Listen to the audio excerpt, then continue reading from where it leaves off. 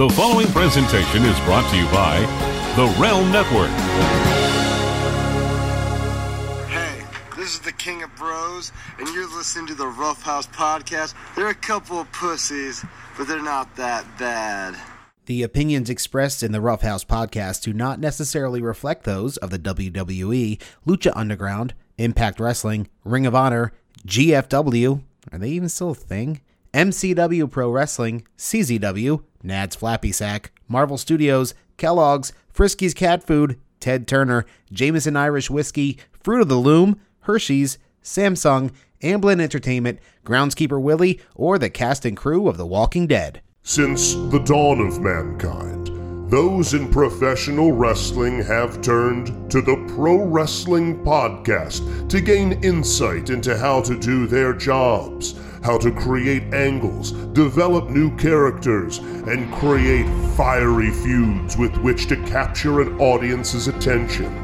What better group of individuals than basement dwellers on internet-purchased microphones to guide the hand of a multi-million-dollar industry?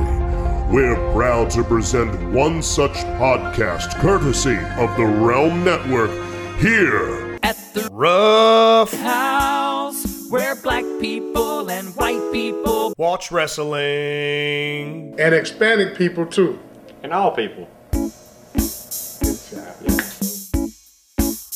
We'll do the thing. Yeah, we're doing the thing. We're doing the thing. The thing is being done. Yeah, there's no longer that like weird 3-second delay. Hi, everybody. Hey guys, welcome to a jam-packed House of Rough here on the pod of not so awesomeness. The House of Rough, by the way, is my favorite spin-off of Game of Thrones. Our sigil is Jordan Grace in the Steiner chainmail. Yes, 1,000% yes. Man, we are literally in the middle of one of the craziest weekends of professional wrestling. Like this is WrestleMania weekend level ridiculousness. So much wrestling. So much going on. Most of it in Toronto, although there's a good 3-4 days of action in Japan, which is going to get even more ridiculous probably by the time you hear this. As always, we're recording on a Sunday morning. We are through the A block and B block finals of the G1, which, of course, for those of you who don't give a shit about that Japanese wrestling, we'll talk about that at the end of the show.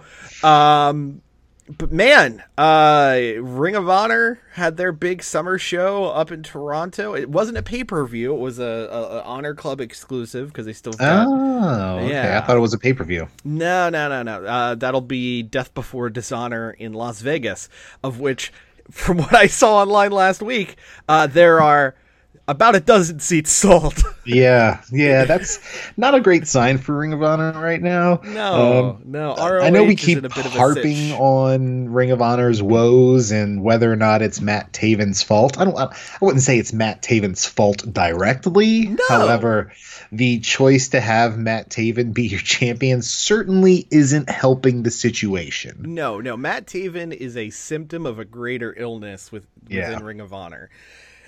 And to be fair, I don't know what direction, if I were to point a finger, what to point it in. Is it the booking, which is frankly kind of boring and uninspired? So that would be the fault of Delirious and or Bully Ray. Is it the fact that Sinclair doesn't necessarily want to open up the pocketbook more? Because let's be honest, this time last year, they had pretty much the entire AEW roster under retainer. Right, and that's the thing. I think the fault lies in the Elite.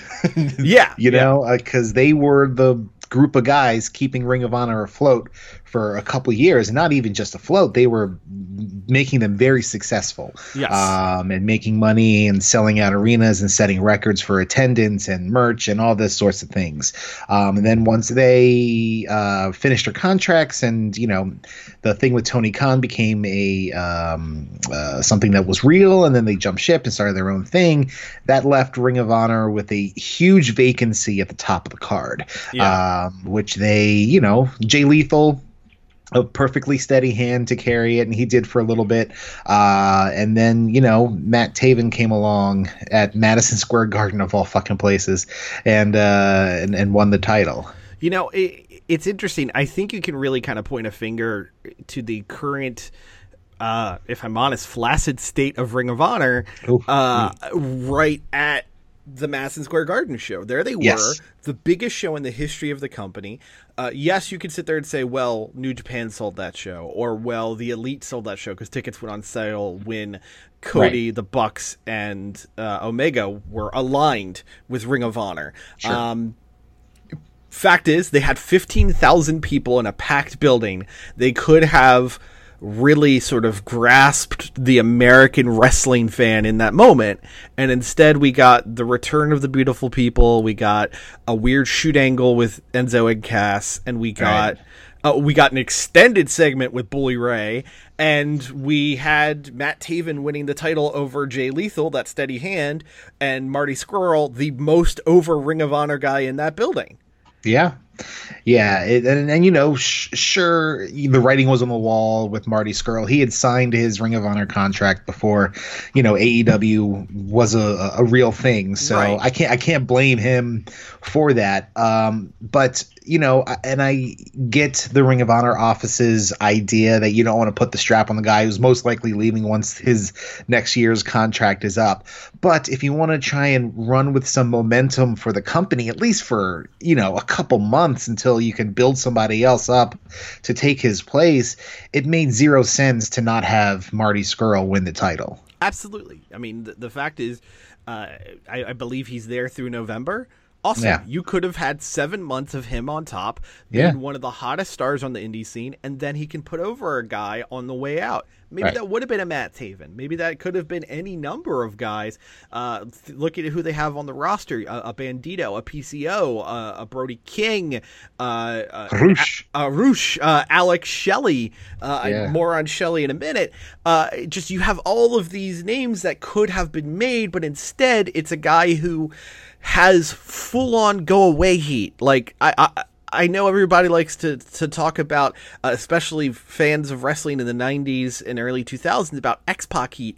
Matt Taven heat is just another level of complete indifference. Like, I don't know who is a fan of that guy. I don't know if there's anyone who's like, oh, he's such a great heel. I don't think anyone gives a shit. Like, it is apathy.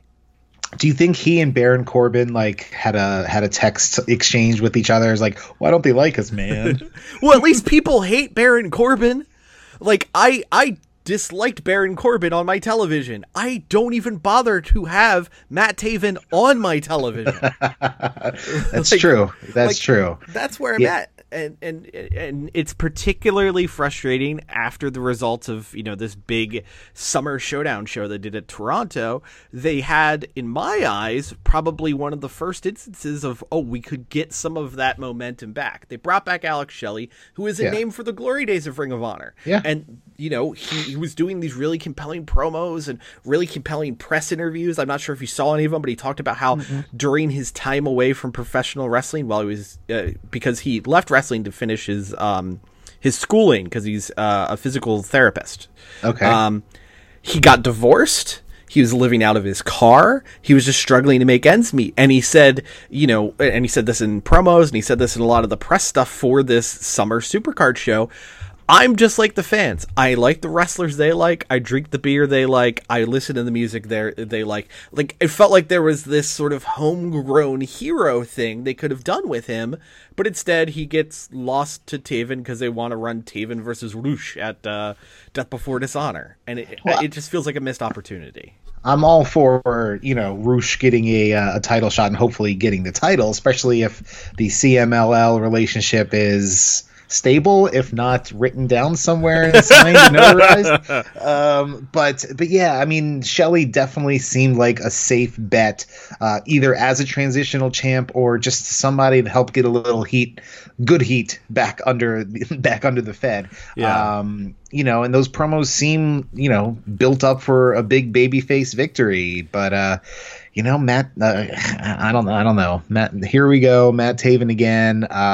He beat Jeff Cobb back in Baltimore, which, I guess makes some sense if Jeff Cobb was going to have a C+ showing in the G1 Climax tournament in Japan. Right. Eating all those pins with your title. I get that. Yeah. But maybe once Cobb comes back from G1 and takes a week off to rest his battered body, maybe he gets thrown into something decent over there as well. But yeah, there are people there that are interesting and exciting and have great matches, and Matt Taven is none of those things. So, yeah, like that was the appeal of Ring of Honor. Ring of Honor was state of the art, unique, interesting professional wrestling. It was a place you saw, for better or for worse, it's where you saw the next generation of talent come up before they got scooped up by someone else. That isn't Ring of Honor anymore. Ring of Honor is just a company that's owned by Sinclair and used to pad out programming time. And every now and then they have unique fly-ins. They have CMLL guys, because this year the War of the Worlds tour is going to be with CMLL instead of New Japan. They have some talent of note, but it's not the super show it used to be. I mean, really, that's what PWG has turned into. That's where you go to see the guys on the cusp before they get signed. And yeah. Like we were texting each other last night about, we were watching Takeover, and the Ring of Honor came up a couple times, like how Mia Yim used to be a valet for Tommaso Ciampa with the Kingdom, with Barrister R.D. Evans and Prince King Nana back in the day. And you think of like just that group of people, Ciampa, Yim, R.D. Evans, who worked for WWE and then quit. And then like in that era, you had Steen / Owens, you had the Bucks, you had Adam Cole, Bebe, you had Red Dragon, you had all these people that are now crushing it elsewhere. Right. And it was one of those eras where you look back at the Du Burns era of Ring of Honor and you're like, fuck, that was pretty awesome. Exactly. And even at the time, there were people kind of going, oh, well, it's not the Samoa Joe, CM Punk, Homicide, low-key era. Totally fine. I get that. Right. But I don't think there's anyone who's going to look back and go, let me tell you, man, when Matt Taven and Shane Taylor were on top, that was the peak. Like, this is Who's Shane Taylor? Again, Keith Lee's Genetti. Like, this feels like those weird, like 4 years of SNL when Lorne Michaels left and before they got Eddie Murphy. Daryl Hammond was the only name you recognized. Right. Like just that weird little period where Don Olermeyer was running the show and the show was on its deathbed. Like, if I'm Ring of Honor, if I at all care about the health of my company, and I'll be honest, I don't know if they do. Because they're getting paid by Sinclair, they're going to continue to exist. Like they will be Schrodinger's wrestling company, neither alive nor dead for a very long time. I don't know if there's this urge or want to do something bigger or better or brighter. I've never gotten that feeling from them, because anytime a Joe Koff, or I forget the guy at Sinclair who's basically above Joe Koff, but he did interviews around MSG, and he just was like, well, we see ourselves as a place where people are before they get signed by WWE, before they get signed by New Japan, before they get signed by AEW. And it's like, why are you settling? Yeah. You're completely fine with being a stopgap solution for guys. Yeah, that's not a good business plan there. Especially when you promote yourselves as the greatest professional wrestling in the world, or whatever their slogan is now. Yeah, that's fake news. Yeah, to use a term that they know in Sinclair. Yeah, Sinclair is very familiar with that. But yeah, it's just a shame, because it's something that you've been following since day one. You're an OG, and I jumped on in that Du Burns era when I had some great access, and was in a locker room with Rhino and the Briscoes, and I got my chest kicked in by Roddy Strong, and I gave Truth Martini a stunner in the middle of the ring. Like, there was so much talent there, and now there is still talent there, and that's what makes it even worse, is because there are people there who will eventually move on to AEW or New Japan or WWE and make, some good money and have some great matches. But it's just not the formula there right now to be conducive for that. I mean, I don't know that there is a greater personification of the current state of Ring of Honor than, and this is 100% real, there was a spot during the Taven-Alex Shelley match, which wasn't the main event. Right. It was semi-main, but a guy was passed out asleep in the front row, so Alex Shelley pulls off the guy's shoe and throws it at Matt Taven. Yeah. You are the Ring of Honor title match, and a spot is... there's someone that is asleep. Let's fuck with him. Now, is that a shoot or you think that was a work? It had to be work, right? I think it was a shoot and they just decided to run with it. Okay. I mean, I wouldn't be surprised. I've almost fallen asleep during some Ring of Honor matches in attendance in the past as well. Right. And, as we said, Matt Taven is Snooze Lord 2K19. Yeah. So... yeah, I wish them the best. I hope they figure something out. I do. Absolutely. Because, it's a place. It's another place for people to work, which is always good. And it gets people more experience and gives them a chance to sell their gimmicks and work out their shit before moving on to bigger and better things. And if, their business plan is to be believed, that they're not going to try and do anything more than that. So let them be, NXT's NXT. Let them be AA ball, Exactly. And look, as we often say, or I often say when we're criticizing like WWE, I say the same here. This is not coming from a place of, oh, Ring of Honor sucks and I hate Ring of Honor. No, I don't hate Ring of Honor. I want it to be better. And it's just a bummer to see the current state of what it is versus what it could be. Yeah. So we'll make the lateral turn. Speaking of NXT, onto NXT. Yeah. Because last night was yet another takeover. I guess the 26th edition of NXT Takeover. This one, the second one in Toronto, which I guess would be the third one outside of the U.S. Because they had the UK one, right? They just did one out in the UK, right? That was when Balor did his Jack the Ripper entrance. Yeah. Yes. Which was pretty cool back in the chainsaw was a little much, but yeah. The hat, I dug the hat. Anyway, there was another takeover last night, and I'm seeing mixed reviews online this morning. We were kind of, like I said, we were texting back and forth last night. This wasn't. It was, it was a really good. It was a good show, but it wasn't top tier takeover for me. I think it was on the way to being another great takeover. And then one match lost the crowd, and I feel like the main event has left a weird taste in people's mouths. So let's just break into it from the top of the show, and sort of go bit by bit here. So the show kicked off hot and huge with an NXT Tag Team title match with the Street Profits of Montez Ford and Angelo Dawkins defending and defeating the Undisputed Era of Kyle O'Reilly and Bobby Fish.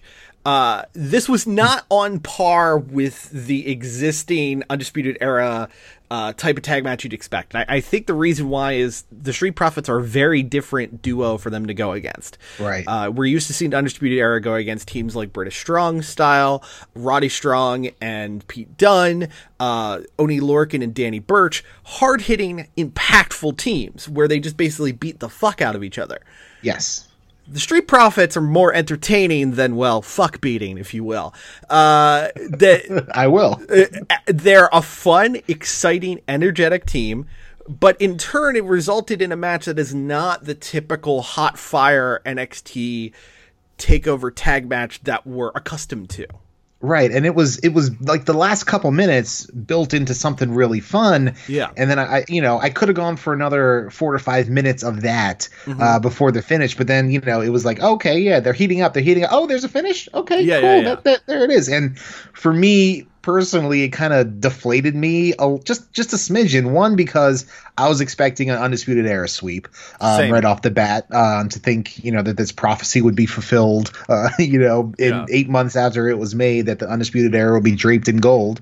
So then one, that didn't happen. Two, like I said, it didn't. It was in in third gear. And it just got into fourth gear, and then they just not crash into a brick wall, but hit the finish line. Exactly. It just left like, oh, okay. Yeah, we're so fun. Used to an NXT Takeover tag team title match being this thing where the end of the match is near fall after near fall, crazy sequence after crazy sequence. It's like we got our sequence and then they were out. And right. I mean, I guess they saved all the false finishes for the main event. Very, very true. But I mean, the Street Profits are such a fun tag team, as again we talked about last night. Montez Ford is without a doubt such a great prospect of a future superstar, not just on par with being like, oh, he'll be a top guy. I feel like he can be a transcendent star if he's given the opportunity. Yeah, I mean, dude started pulling out The Rock's moveset, and the crowd lost their fucking mind. Myself included. I was like, oh, fuck yeah, do this, Tez. Get it in there, man. Not many people can do Rock cosplay and get away with it, let alone have the crowd losing their shit.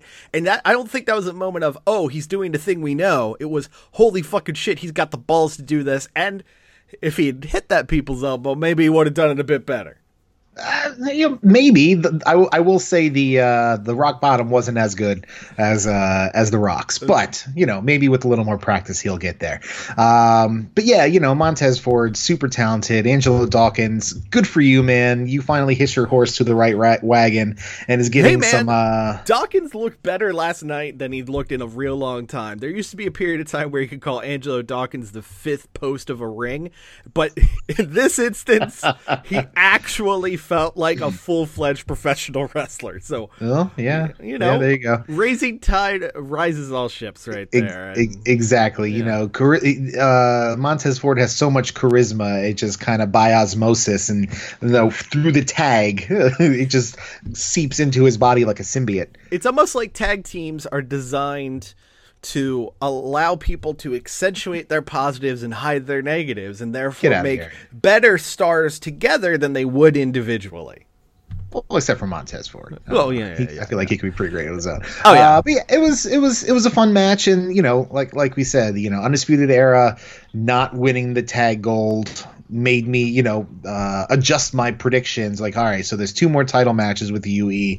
What's going to happen? Is Roddy going to win it and then Cole loses it, or are they both going to win and then something happens between them and Red Dragon, or I don't know what was going to happen. But, it got my brain working a little bit there. But then we moved on to match number 2, which was Io Shirai and Candice LeRae in the Grudge match. Yeah. Which fucking ruled. Yes. I'm going to say right now, match of the night for me. Okay. Possibly my favorite WWE match of the year. Okay. Yeah. Wow. Yeah, I recognize the strength of saying that. And that's even with the Adam Cole trilogy, or Adam Cole, Johnny Gargano trilogy, and all of that. There was Kofi and Brian. There was something about this match, and I think we've talked about this before and talking about G1 stuff. There's something about when a match surprises you with how good it is. Right. That takes it to a next level for me. It's not just about the idea. Like, I hoped Kofi and Brian was going to be good. I had a great feeling that Cole Gargano was going to be good. Both times happened. I didn't know how this was going to play out because we hadn't really seen Unleashed Candice LeRae. We hadn't really seen the full capacity of Io Shirai. These 2 women went out. They had a fucking hate-filled brawl. Yeah. And it absolutely ruled. I can't recall a women's match on NXT this good since like the Asuka era. Yeah, for sure. And this may even surpass some of those. Like, I thought this match was incredible. I loved it.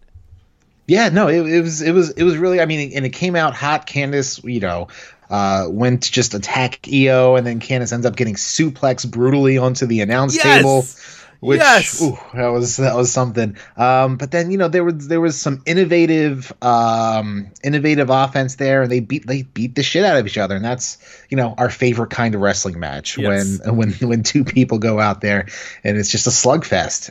It's a home run derby with fists, and they go out there and it's great. And the way that Io Shirai not only locked on the Koji clutch to the finish, but when she locked it on, she kept bending additional body parts to lock Candice more into, like, that was Zack Sabre-esque in terms of its just complete dominance as a grappler. And I thought to this point, I already loved Io Shirai as a heel.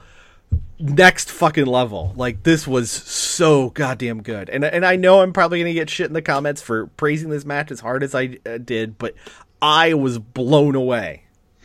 The evil confidence that Io just exudes is just, it's fascinating. Like, my eyes are drawn to her for multiple different reasons. But it's just one of those things like, all right, this is an unleashed fucking maniac. It's like, you know, I don't even know how else to describe it. She's like, I love heel promos, especially with a woman when they just yell loudly in Japanese. It gives me the weirdest boner, and I lean into it and I love it. And then the package that they did for the video, she's just cutting this promo and just yelling in Japanese, and I'm like, you can have this body, Io Shirai. Please fight Jordan Grace for it first. But yeah, it was really damn good, and you know, the best women's match in NXT, like you said, in quite some time. Definitely better than the title match that happened later, but we'll get to that in a second. Yeah, and to cut back to that, the pre-match promo, what's the line? Something like, there's not a human being on this planet that's greater than Io Shirai. Like, what a fucking great line! Oh my god! That takes No One's Ready for Asuka and just like explodes it to the nth degree, which makes me harken back. And like during that match, I was thinking like, man, remember how fucking awesome Asuka was? Yeah. It was so great. And now, you know, so much is wrong with her and her career. I mean, you know, I'm sure she's making great money and having fun or whatever, and not risking, we can definitely, you know, say the video game collection is getting better and better based off of her social media. Yes, I can definitely, I definitely have been following that, and I'm sure Justin has as well. Yes. But it makes me, you know, just excited for the possibility of Asuka and Io fighting at some point in the next year or two. Yeah. It just gets me all goosebumpy and excited. So, you know, once the pirate princesses, or what do they call the Kabuki Warriors. Yeah, that's it. Yeah. Who, you know, earned a title shot, but it ended up being a 4-way, and then they ended up not winning after not being on TV for a month. Yes. So, you know, things are going great for the Kabuki Warriors right now. So hopefully Io continues her hot heel streak.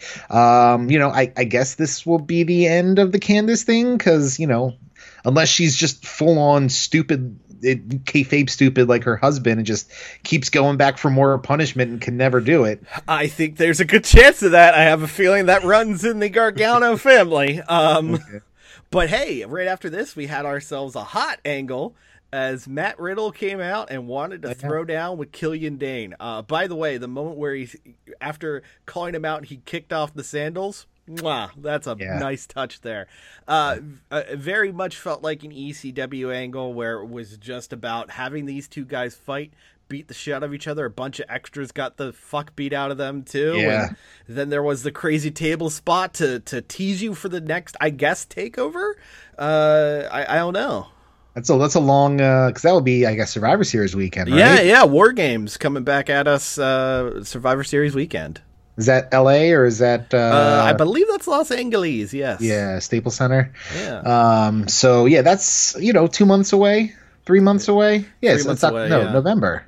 Yeah, November. So yeah, so that's a long time to carry that out. I feel like you have to blow it off maybe at Full Sail, or depending on whatever happens, the first live NXT show on Fox Sports 1, which could happen, that we'll get into after we talk about the rest of the card. Yeah.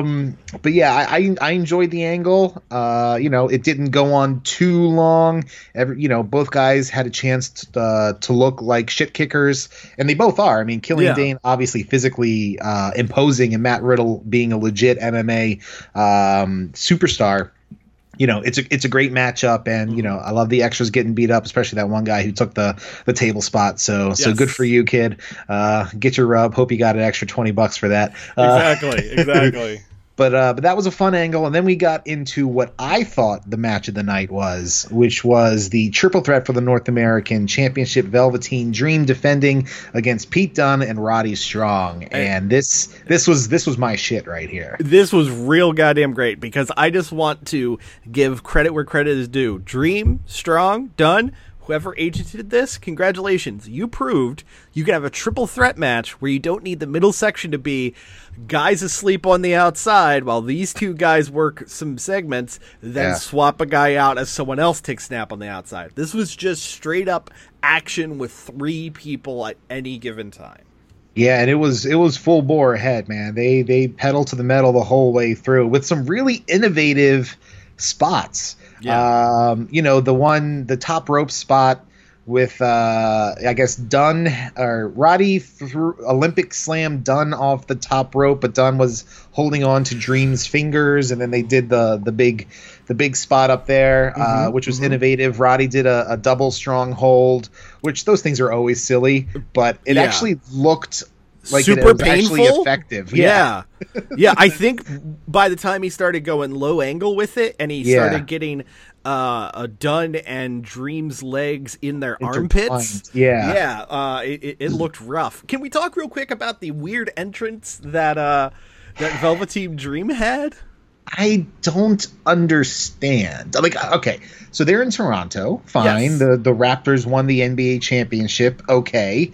But so you have Raptors dance crew, I guess, dressed up as Mounties. Come out to the Mountie theme song, and my wife who was watching was like, "What the fuck is happening right now?" My wife had a similar comment.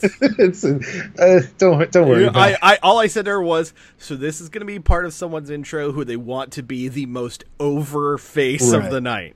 Yes, and, almost mission accomplished. Yeah. But yeah, and then they did the Mountie thing, then they tore off the Mountie uniforms, and then did full on break dance, electric boogaloo sort of a dance off section, and then into Velveteen Dream's music. So it was weird, and something that made it even weirder, not just it being out of left field, but the fact that the show proper kicked off with a Slipknot song and this great video package. So you have fucking Slipknot, and then you have this fucking dance crew crush groove happening for Velveteen Dream, and it's just Mafia, like there's so many things happening here. Yeah, it was very weird, and I'll be honest, that opening video thing was strange.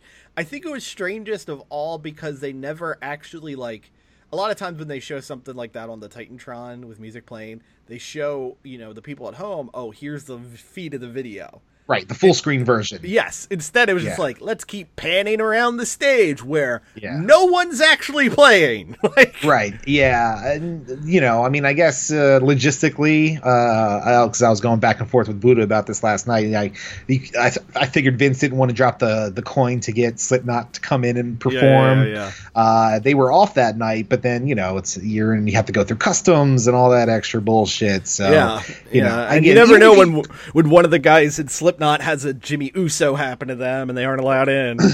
Here's the thing. The guys wear fucking masks.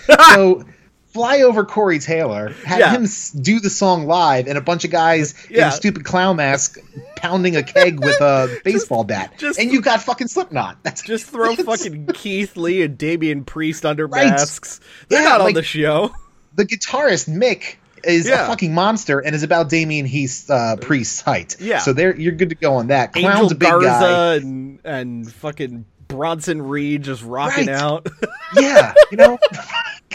Fucking throw Swerve out there in a mask. I don't give a shit. Exactly.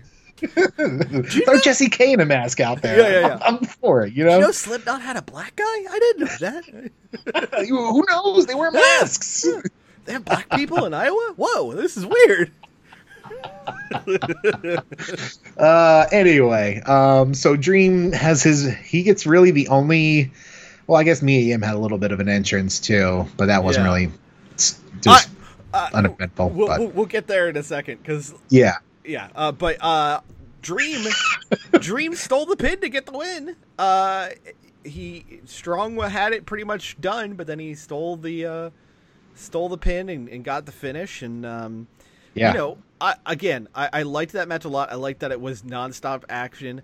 I don't really know where they go with Dream from here, though. And I mean, based off of spoilers for NXT this week, the fact that Jordan Miles won the contract, maybe they'll do Miles' Dream, but that strikes me as something they'll just do on weekly TV. They'll blow off at Full Sail as opposed to make it a takeover thing.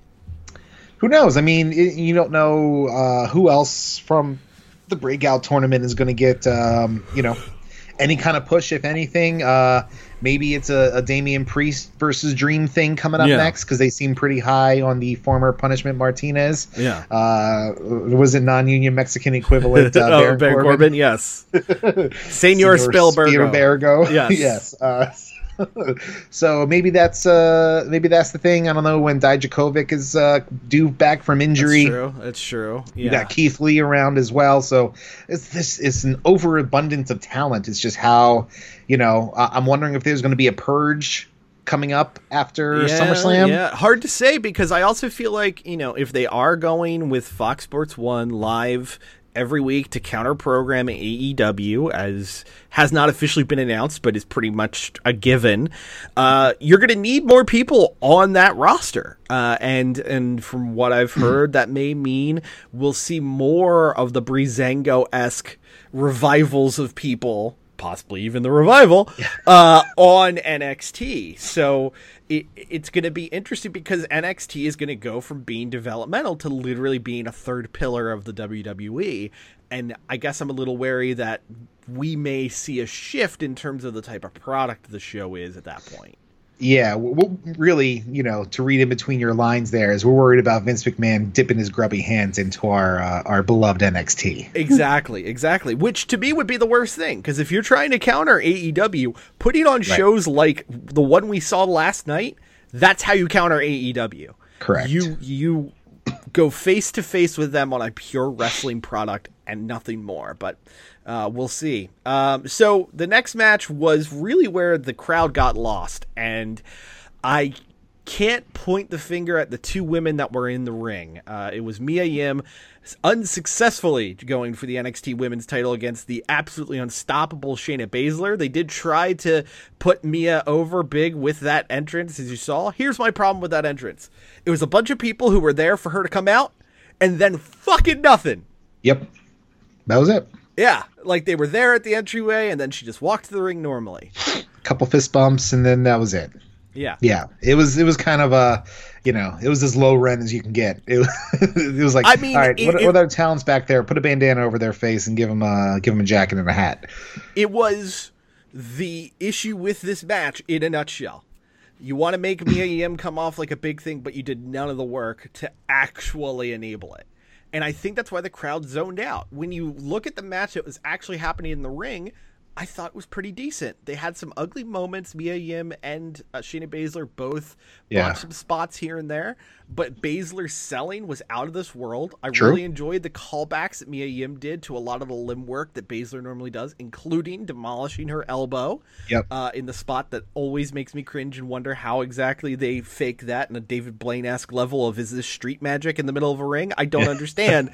But the fact is, the crowd didn't care. And I think it really boils down to the fact that Mia was not heated up enough on the way to Takeover. Yeah, it was an abbreviated push to get her ready for a title shot, and like you said, the work wasn't put in to get the crowd behind her. I mean, anybody who's going up against Shayner. Hey, Shayna Baszler. Why don't you drop that title, go up the main roster already, you little twat.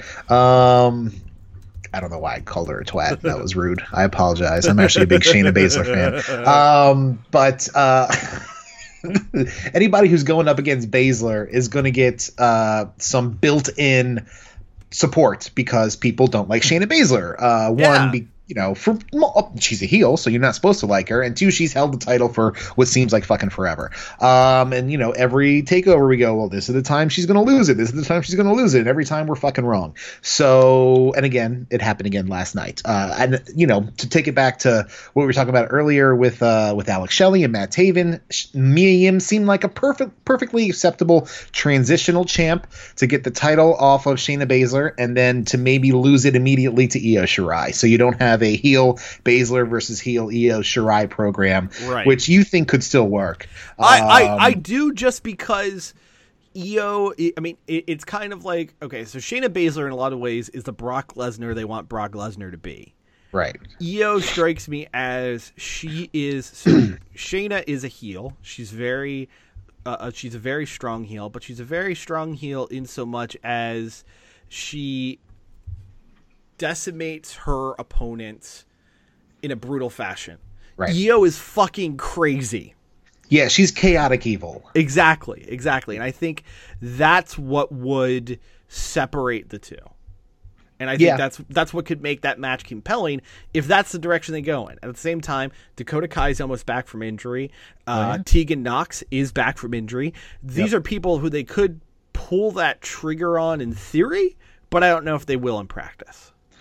Who knows? I mean, and I thought that maybe Shayna would drop the title and go up to the main roster. Clearly, that's not the case. Candice definitely not getting a title shot anytime soon, and Bianca Belair already had a number of them. So, we shall see what does happen. But really, the only person ready right now for a title shot at this point is Io, and it just goes to show how little heat they got under Mia Yim is throughout the course of this entire thing. Talking about the match, we're talking about Io Shirai and Shayna Baszler. Right, that goes to show you how much. And I don't dislike Mia Yim. I like her. I think she's a good competitor and everything. I have no problems with her, but it's just it didn't click, and it didn't click last night, and the crowd was fucking the quietest that I've ever heard a takeover crowd, maybe ever. At one point in that match, and it was noticeable. Yeah, I think that the next closest quiet you can find is you have to go back to the old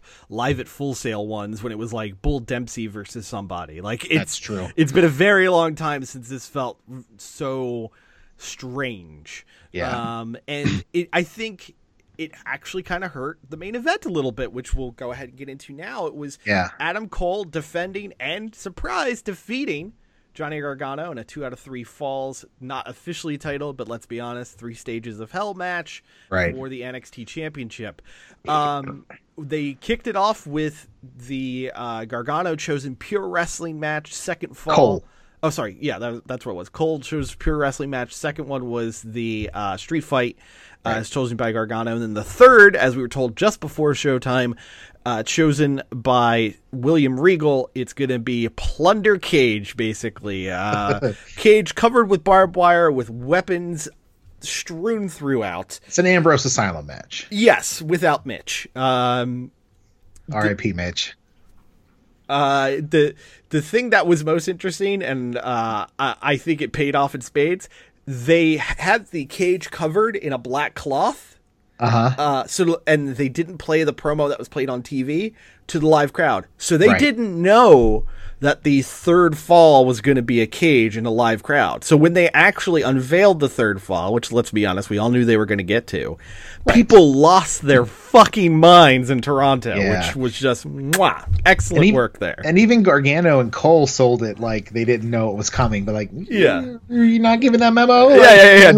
Didn't you look at the monitor from a weird 3/4 angle and watch what William Regal was saying? Yeah. Anyway, match kicks off. Johnny Gargano wearing his sweet Logan gear, and then Adam Cole wearing new shiny trunks. Gold, baby, gold. Yeah, I still don't understand that. It's champ, baby. I know, champs but wear gold, baby. Couldn't it be Adam Gold, baby? I mean, come on. Bebe's kids. They don't die. They multiply. Yes. Multiply. Gotta talk.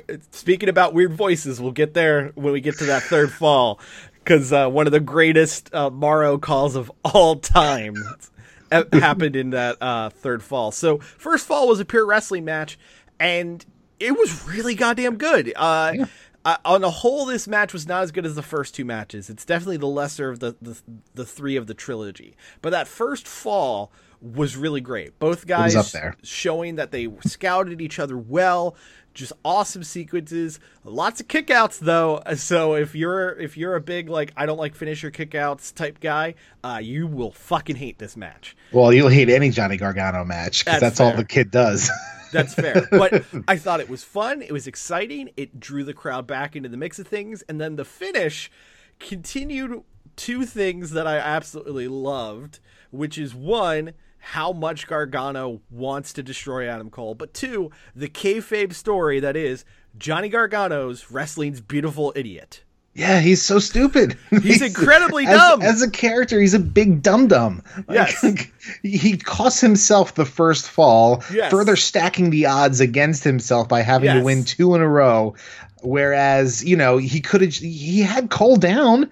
He could have just kept pouncing or put a submission on him or something like that. But no, the beautiful idiot, the big dummy of Johnny Gargano takes the chair and just starts swinging away. Well, the thing that was so great was, he did the one chair shot, which got him DQ'd.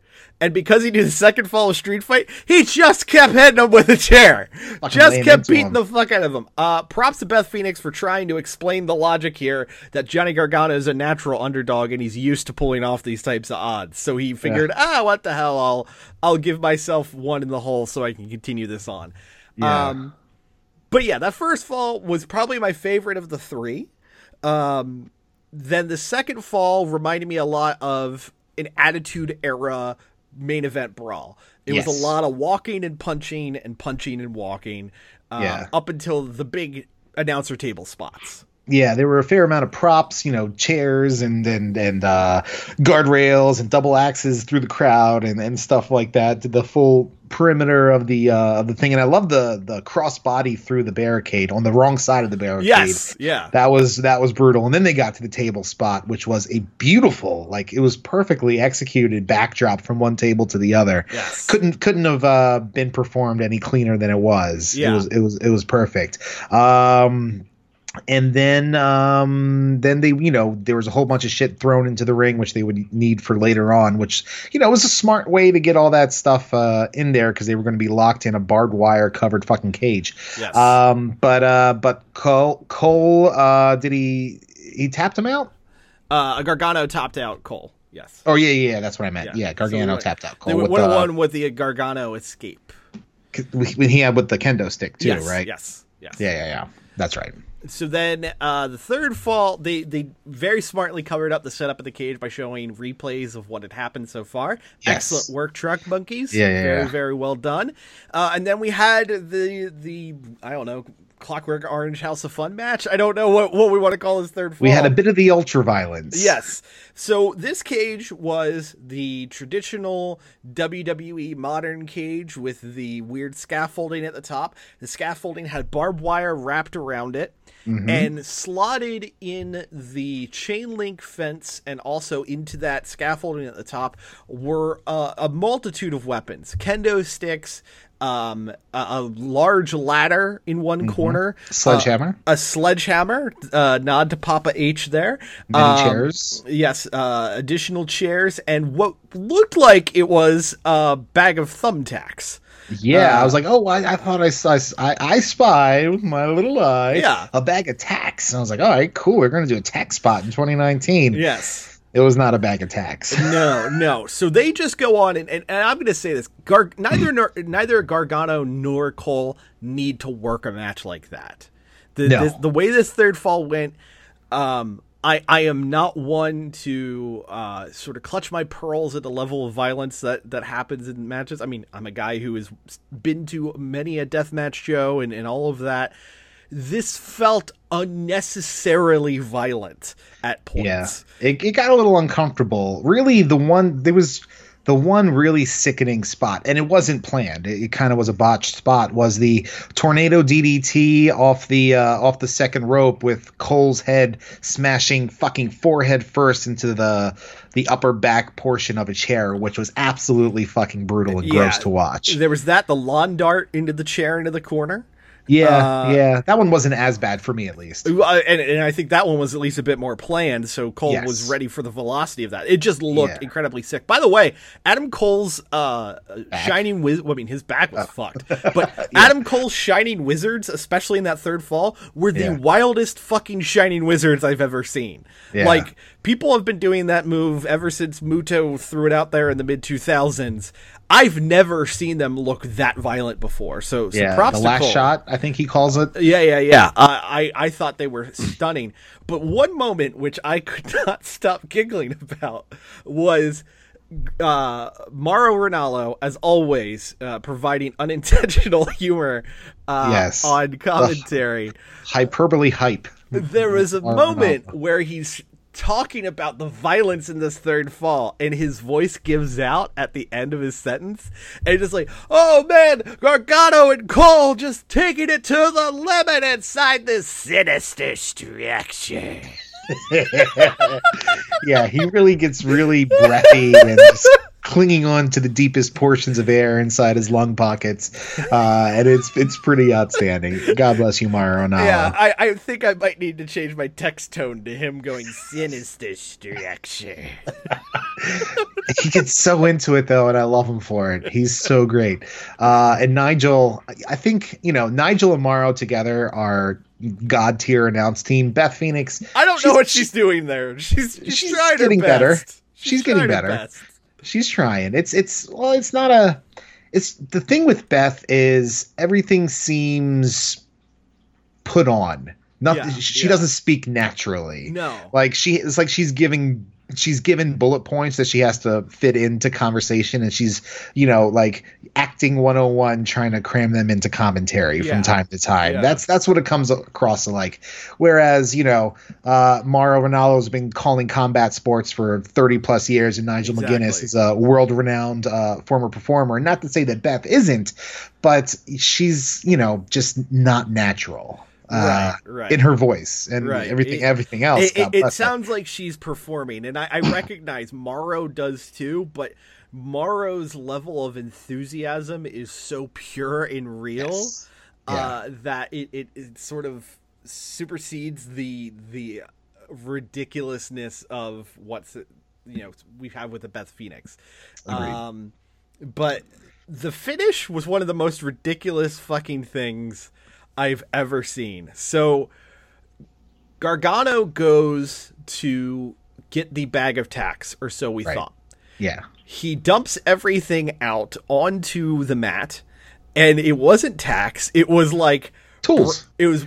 I saw like 3 brass knuckles. Yeah, there were brass knuckles, a crescent wrench, and pliers. Pliers, and I think there was just a hammer in there. It was ridiculously stupid. So, I wanted to go full old boy and just like yeah, just fucking tee off on Adam Cole's giant fucking head. It wouldn't be giant if the rest of his body wasn't so tiny. I know. 6 foot tall Adam Cole, huh? Hey.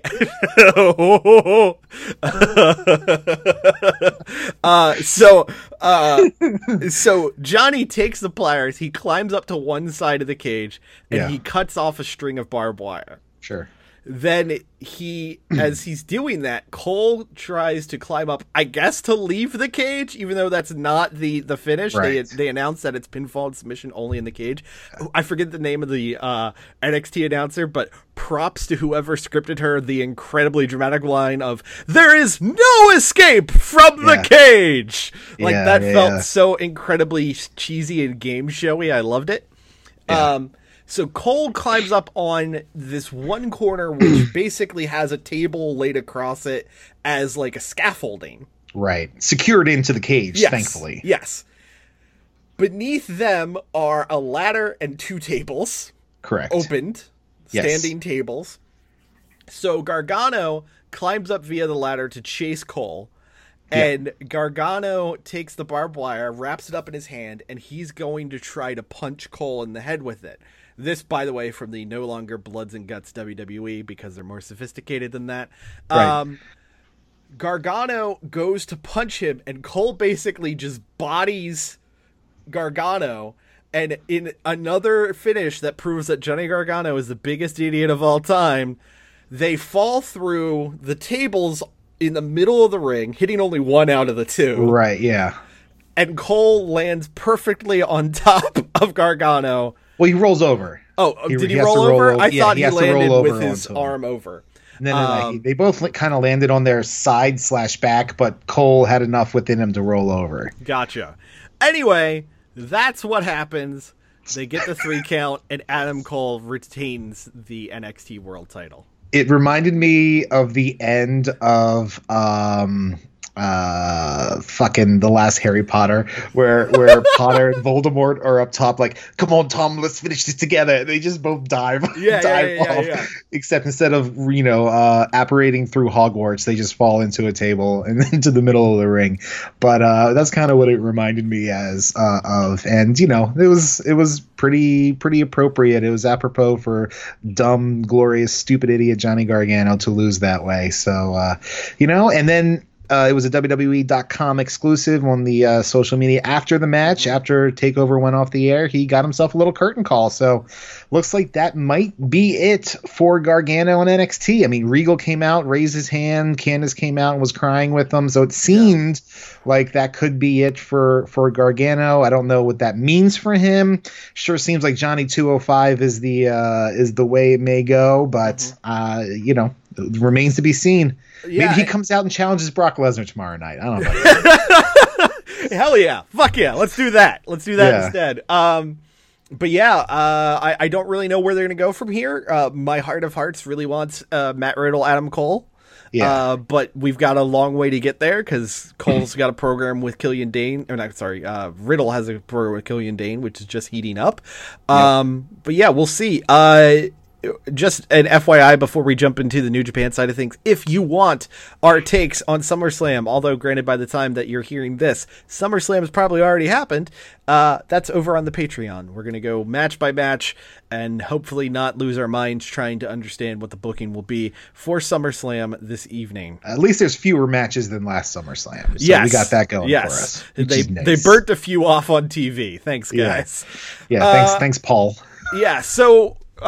New Japan talk time. So if you, oh boy, yeah, we've got 4 nights of G1 Climax action. We're almost at an hour already, Chris. Yeah, I know. Well, there's a lot to discuss, and 4 nights of G1. I mean, obviously we can hit the highlights here, but it was a lot with another night to come.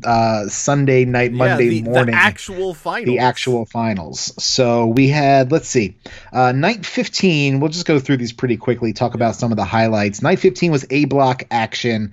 We had Lance Archer and Sonata, which was pretty good. Archer, was really impressive this entire tournament. Fale going over fucking Tanahashi, which pissed me off, which is what it's supposed to do. But Kenta and Will Ospreay going at it and had an outstanding match together. Yeah, and that one was really cool.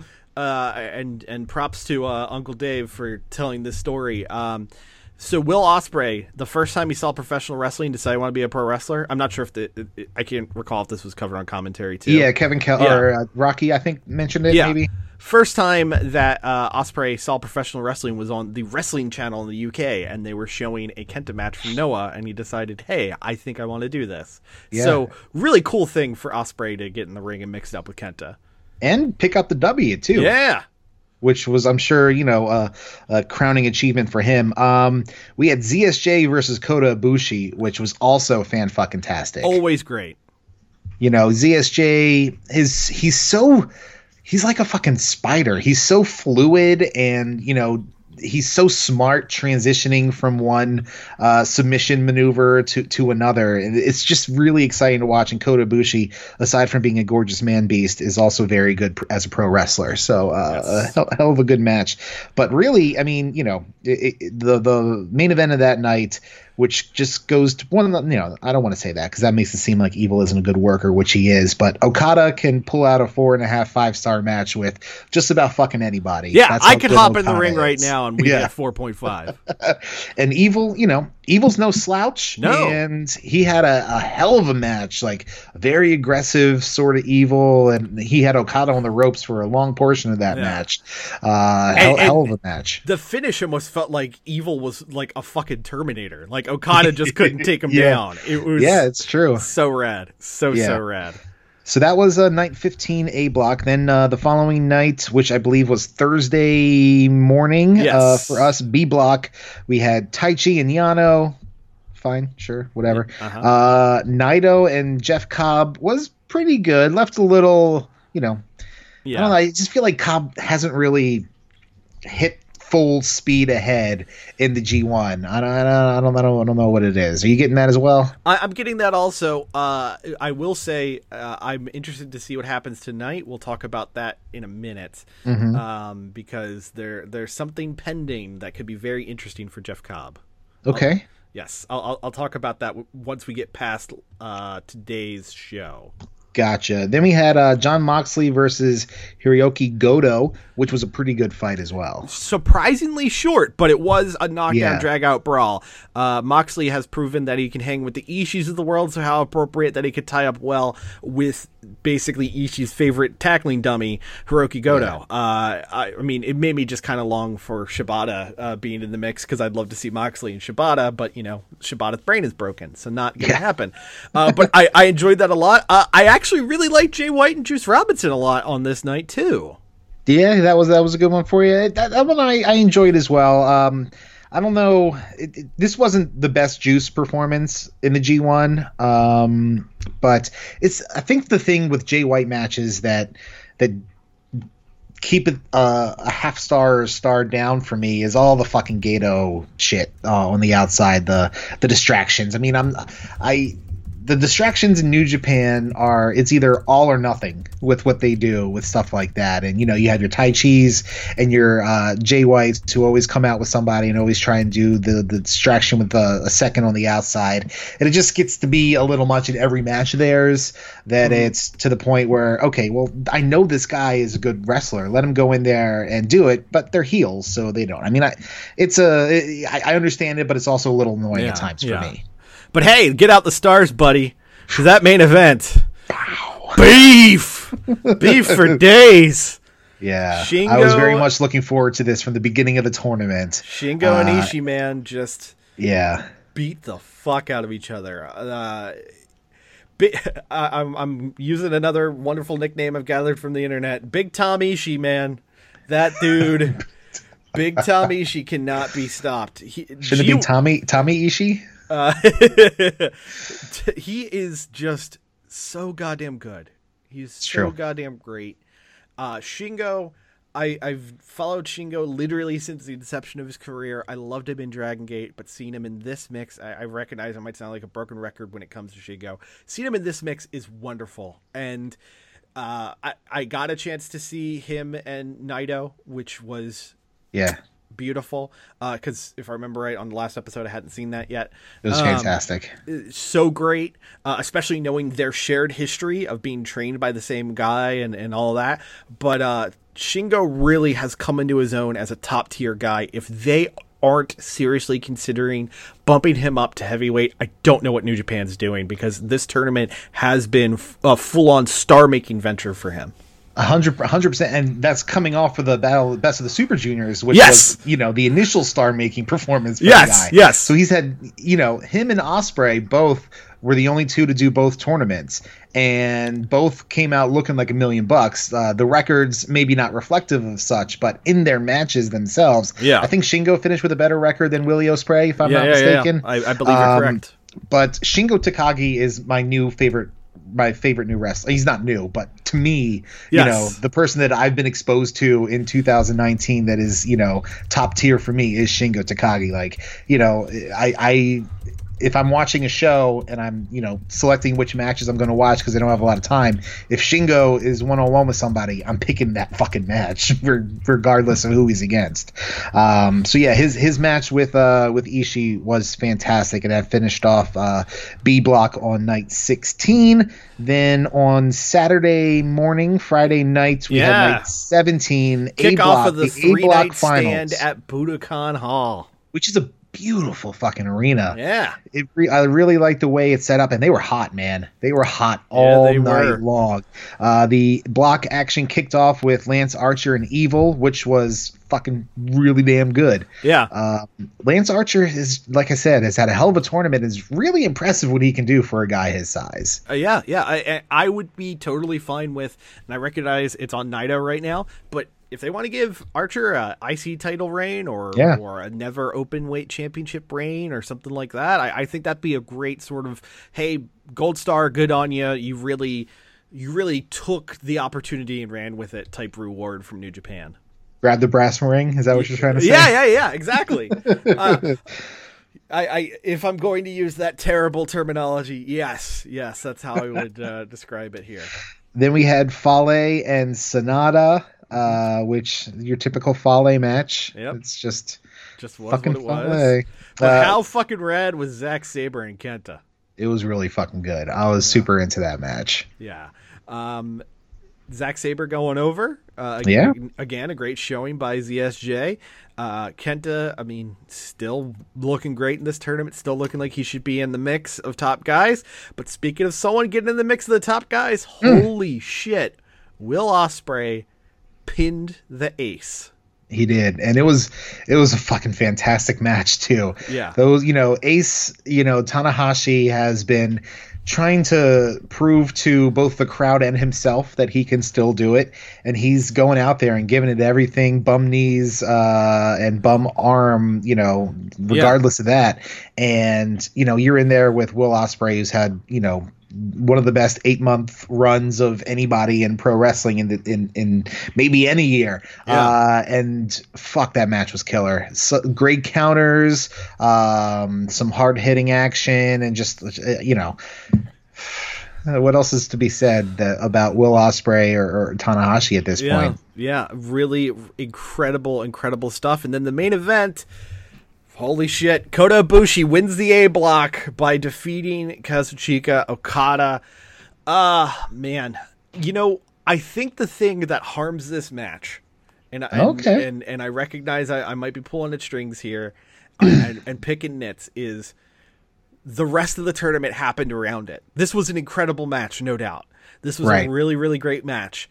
Both guys looked like fucking professional wrestling gods. However, I thought Okada had better matches in the tournament. I thought Ibushi had better matches in the tournament. So it's this weird, like, subtraction by addition scenario because it had these other things. Like, it was really good. I loved it, but I liked Okada Ospreay more. I liked Ibushi Ospreay more. I liked Okada Sonata more. But fucking great work by both guys. If you were seeing this in a vacuum. Yeah. And you had just watched the finals, this is one of the greatest matches of the tournament, no doubt, and possibly one of the greatest matches you've ever seen. But everything else has happened around it where I'm like, I don't know where it sits. It's tough because there have been a lot of top tier 5-star matches in the tournament, but for me, I kind of come from the opposite standpoint because of what was at stake in the match. Fair. I think it elevated it a little bit. Fair. Because you knew that whoever won that match won the block and was going to the finals. Because Okada would have given him the record, and if Ibushi won, which he did, they had the same record, but he had the tiebreaker because he beat Okada. So knowing that the winner would go on to the finals added that extra level of anticipation, and it was kind of spoiled for me online because I am a dumbass and check Twitter in the morning. But had I been watching it live, I feel like it really would have been even more amazing than it already was. Right. And I have not seen a minute of this, but I did hear about the surprise in the finals. Let's talk about where we're heading for this G1 Climax final, as we had the last night of B block action earlier this morning, our time. So go ahead, Chris. Well, Yano and Cobb kicked it off. I overslept and was trying to watch what I could before we started recording. Yeah. So I skipped Yano and Cobb, and I skipped Taichi and Ishii. I'm assuming Cobb won. I didn't see the results. Cobb won and Taichi won. And I know Taichi won because I saw the finishing thing there, which is kind of a shock too to go over Ishii. But the first match I did watch was the rematch, Juice and Mox. So this was, a rematch of Moxley's first New Japan match back in Dominion, where he won the United States title off of Juice Robinson, and it was good. It was really good. It wasn't like it wasn't top tier, of the tournament. But Moxley worked over Juice's leg for the majority of the match, and surprise, or I guess not surprise, Juice gets his win back and pins Moxley. Moxley came out 5-0. And then finished 5-4. He had a 4-match skid at the end there. And you kind of think of that, and he wasn't the only person to have a tournament like that, because Naito, Jay White, and ZSJ all started 0-3 or something, and then won a Ibushi as well. Came out not looking great, but then racked up a whole bunch of wins at the end there. So Mox, at that point, with Moxley losing, made him not did that eliminate him, or it kept him in the running, or for a tiebreaker, or something goofy like that. But it doesn't really matter. What I think this does say is, though, Juice is getting a U.S. title shot real soon. Yeah. I mean, could they do it as soon as Well, no, that doesn't work. It could be part of the Destruction Tour, which is the next big tour after that's the next big tour. So after that, we had Goto and Shingo, and like I said, I'm never skipping a Shingo match, and this was another reason why. It was akin to Shingo and Ishii, because the reasons you explained earlier. It was fucking dope. So definitely go out of your way to check out Shingo and Goto. But Takagi goes over Hiroki Goto. Yep. So at this point, with Juice beating Mox and Shingo beating Goto, it was another situation in the B block finals where the winner of Naito and Jay White would win the block because of G1 math, and too much to explain and everything like that. But so then we had Naito versus Jay White, and spoiler, shocker of all shockers, fucking Switchblade. Knife pervert goes over Destino, Tranquilo Destino, and our Ibushi Naito dreams were vanquished by the fucking Kiwi Crusher. Cannot say I expect. I mean, there's part of me that knew Jay White is the top Gaijin star in New Japan. He's definitely the biggest heel. Sure. And we've talked about it before. He's not a heel in the way that like a Shingo or a Naito is. He's a heel, and everyone fucking hates this dude. Yeah. I am definitely surprised that Jay White is in the final, because it's going to be Jay White and Ibushi tonight at Budokan Hall, 2 a.m. Eastern. On Monday, if someone wanted to stay up past SummerSlam and watch all of that and have their faith in professional wrestling proven again. But I'm just gonna say it. I think Jay White's gonna win the whole thing. You think so? It makes the most sense, right? Yeah, Ibushi beat Okada, so he can get a title shot at any time now. Right. And Okada, Jay White have had this back and forth feud this year. And last year, they keep coming and going towards and against each other. Okada is basically, King God. So therefore, Jay White is basically the devil always at his back. And I definitely would not be surprised to see Jay White and his really, really weird beard win the tournament. The beard works for him, though. It is weird, absolutely. But it definitely works for him. The facial hair is a significant improvement. And I think the fact that Wrestle Kingdom, which is where this will happen, right? Yes. Okay, so I think the fact that Wrestle Kingdom is a 2-night deal leads itself a little more to it being Jay White, because that frees up Ibushi to do whatever happens in the next couple months leading into Wrestle Kingdom. You made a curious note to me yesterday that one Kenneth Omega is in Japan this weekend. Yes, he is. He and Michael Nakazawa were Kenny Nakazawa. Kenny Omega and Michael Nakazawa were spotted at a Stardom show on Friday, and the thought process there is, well, that can make sense. Kenny might be going over there to talk, the Joshi division scout. in AEW. Also, Riho and B. Priestley were on the show, and they're already in AEW. Nakazawa, of course, being translator for Kenny, that sort of thing. I could see that explanation, but this weekend of all weekends for Kenny Omega to be in Japan feels a little fishy. And the G1 final is always an angle-filled show. This is where Shibata came back and shocked the world. This is where I would not be surprised, although we keep saying it for big shows, I would not be surprised to see a Hiromu pop up and plan something for the fall. Maybe Jericho. Jericho absolutely could pop up. Who the hell knows? And the thing that I said that's kind of an X factor, Tama Tonga popped up on Twitter in the wee hours of the morning this morning and said, just made a deal for a new member of the Bullet Club, and he is a superb athlete. So I'm wondering, are we going to see Jeff Cobb pop up in the Bullet Club by the end of this show? I thought if he said super athletes, I was like, fuck yeah, Rusev or the Bullet Club. That'd be great. But okay, Jeff Cobb in the BC could make something of him. Definitely give him. And Ring of Honor could sell Bullet Club shirts again, so that helps everybody, right? Well, I mean, fucking Tama Tonga and Tonga Loa were the Ring of Honor tag champs for a couple months, so they could have done it then as well. Yeah.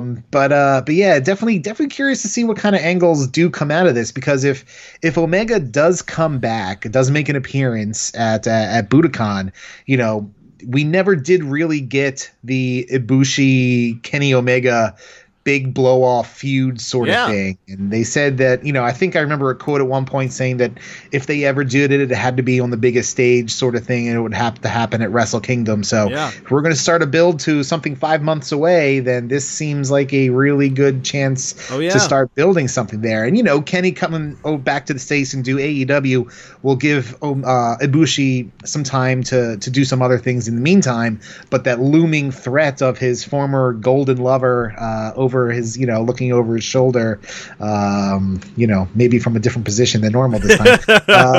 Hey-o. Now, so yeah, it's getting me really excited for the show that I'll have to watch in my hotel room on Monday once I get to Kingsport, Tennessee. Kingsport, Tennessee. What are they known for, Chris? What's that? What are they known for? They have a Waffle House. Let's see what the fine folks at Wikipedia can tell me about Kingsport, Tennessee. It's Northeast Tennessee. Population of 52,000. Yeah. Let's see. Not far from Bristol. It was originally known as Salt Lick. Yeah, that makes sense. Apparently, some regional fast food chain called Pal's Sudden Service. Okay, I'll check that out. I'm always looking for local cuisines. Back in 1916, Kingsport residents demanded the death of a circus elephant named Mary as she killed a city hotel worker who was hired by the circus the day before as an assistant elephant trainer. It wasn't a Holiday Inn Express, because I don't want to have to fight a fucking elephant to get to my hotel room. Come sliding down like Prince Ali on that shit. Let's go, motherfucker. They held a public execution of the elephant. Okay. All right. Is there a memorial? I hope there's a gigantic bronze hanging elephant. If there is, I'm finding it, and I'm taking a photo with it to the Rough House. Oh, my God. Okay. Oh, my God. Otherwise, I'll see you at the Waffle House, brother. Yeah, that's right, brother. Getting them smothered, covered all over, brother, just like Kota Ibushi. Yeah.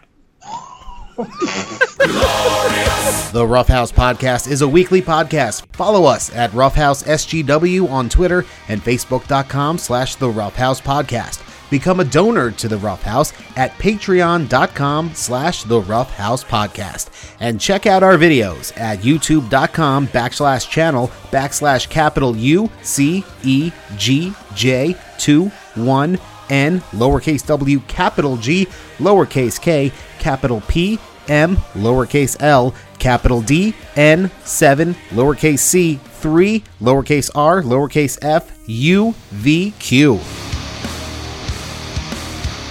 This is the Rough House podcast with Justin and Christoff. That's it. Fuck Christoff. He's terrible with his information.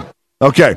Hey, this is The Rock. Shut your mouth, jabronis, and listen up, because this is the Rough House podcast with Justin and my least favorite man on the planet, Christoff. And Marty? The preceding presentation was brought to you by the Realm Network. Do you have the lifelong desire to be a professional wrestler, but none of the ability? Does your physique scream beat up instantly? Does your wrestling dream involve being crushed nightly by your wrestling idols? Then you've come to the right place. Hi, I'm North Carolina's own Tex Orleans, and I run the Jobber Placement Agency. If losing is what you desire, then you're in luck. Losing is our business, and business is good. We'll teach you how to be as bland as possible, how to mount zero offense, and the long-lost art of already being in the ring. If you act now, we'll throw in 10 of our signature in-ring body poses, including peace sign, the I'm number one sign, and just simply raising your fists over your head. With the Jobber Placement Agency, you will find work losing on a continual basis with the regional promotion, or my name is not North Carolina's own Tex Orleans.